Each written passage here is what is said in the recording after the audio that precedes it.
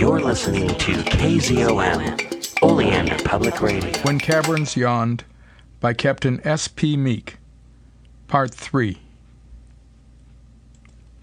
He raced down the stairs with the detective at his heels. He went along the line of touring cars and spoke briefly to the drivers. He climbed into the car which Carnes had brought. As it started, the other cars fell in behind it.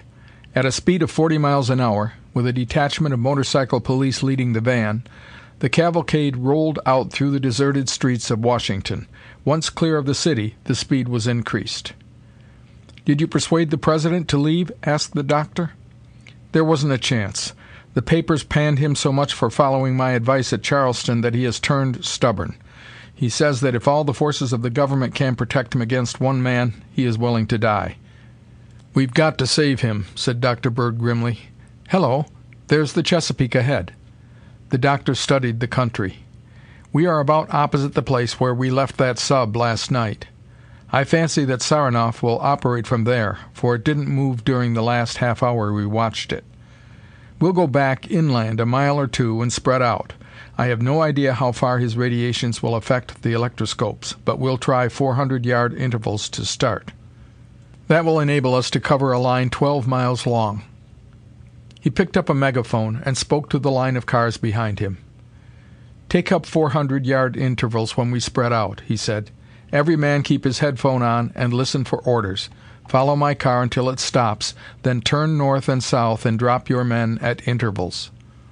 He re-entered the car and led the way back for 2 miles. He halted his car at a crossroad. The cars following him turned and went to the north and south. Besides Carnes and the doctor, the car held 2 men from the Bureau. As they climbed out, Carnes saw that one of them carried a portable radio sending set, while the other bore an electroscope and a rubber rod. The radio operator set up his device, while the other man rubbed his coat sleeve briskly with the hard rubber, and then touched the ball of the electroscope with it. The 2 bits of gold leaf spread out. "While we're waiting, I'll explain something of this to you, Carnes," said the doctor. "At 400-yard intervals are men with electroscopes like this one. My attempt to locate Saranoff by means of wave detectors was a failure. That proved that the ray he was using is not of the wave type. The other common ray is the cathode ray type, which does not consist of vibrations, but of a stream of electrons, negative particles of electricity, traveling in straight lines of high velocity. He must be knocking loose some of the electrons when he collapses the atoms. The rate of discharge of these electroscopes will give us a clue to the nearness of his device. Once you locate him, how do you propose to attack him?" The obvious method, that of using his own ray against him, fell down. However, in attempting to produce it, I stumbled on another weapon which may be equally effective. I am going to try to use an exact opposite of his ray. The cathode ray, when properly used, will bombard the atoms and knock electrons loose. I perfected last night a device on which I have been working for months. It is a supercathode ray. I tested it on the yellow powder and find that I can successfully reverse Saranoff's process. He can contract matter together until it occupies less than 1/1000th of its original volume. My ray will destroy this effect and restore matter to something like its original condition. And the effect will be? Use your imagination. He blasts out a hole by condensing the rock to a pinch of yellow powder. He moves forward into the hole he has made. I come along and reverse his process. The yellow powder expands to its original volume, and the hole he has made ceases to exist. What must happen to the foreign body which had been introduced into the hole that is no longer a hole?"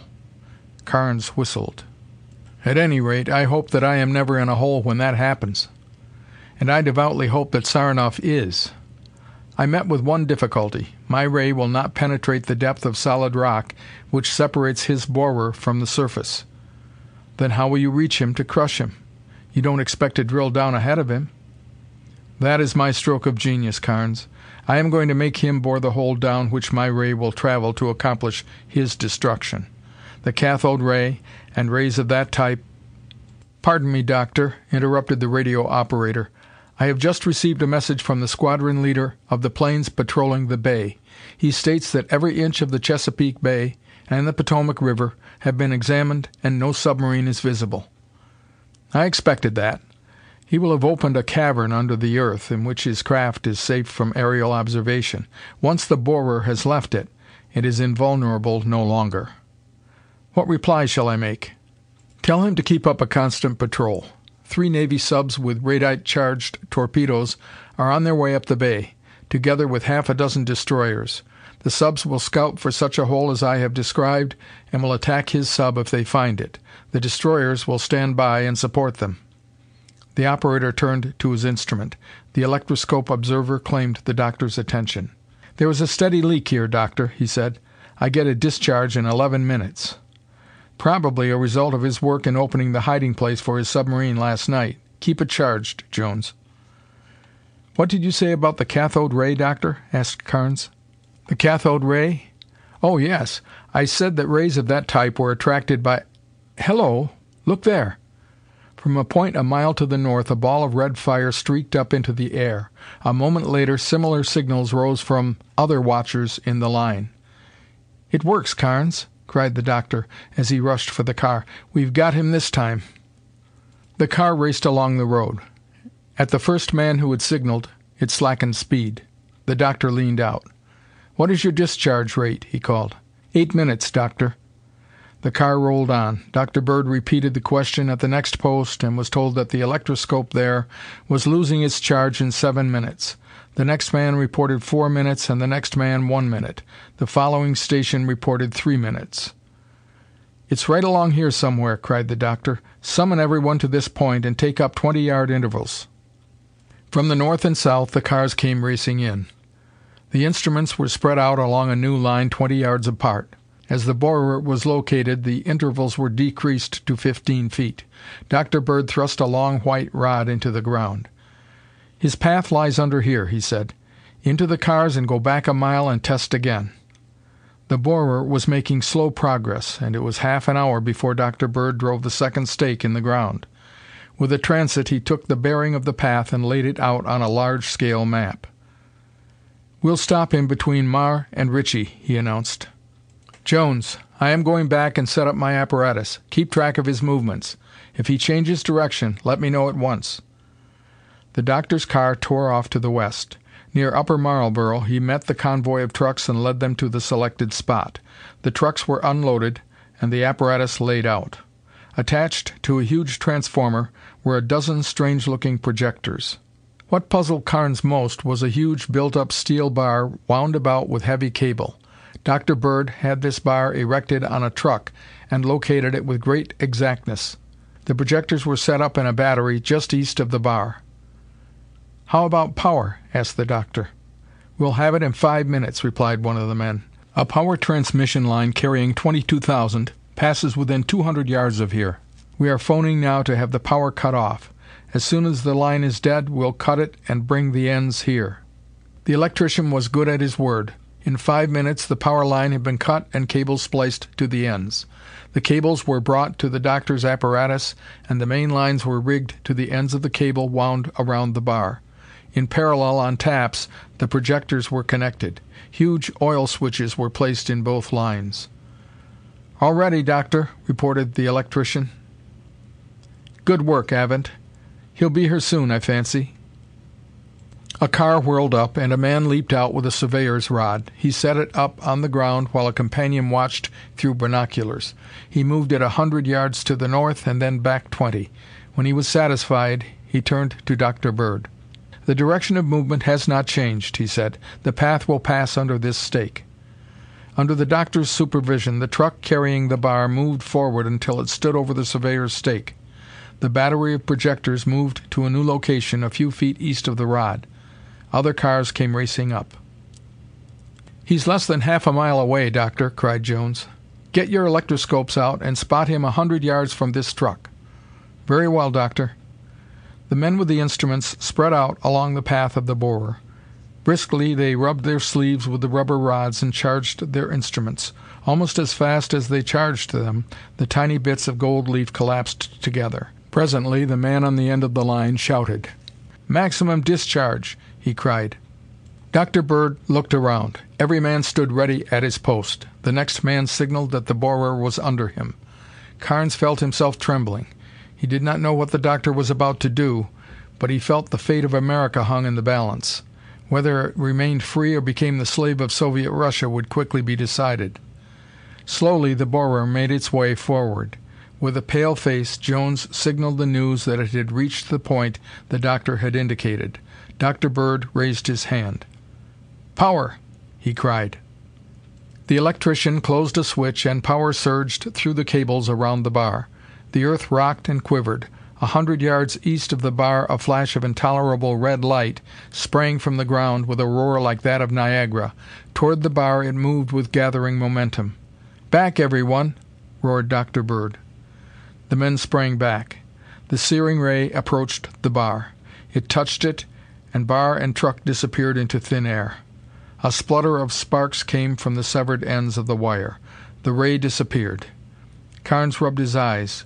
Where the truck had rested on solid ground was now a gaping wound in the earth. "Projector forward!" cried the doctor. "Hurry, men!"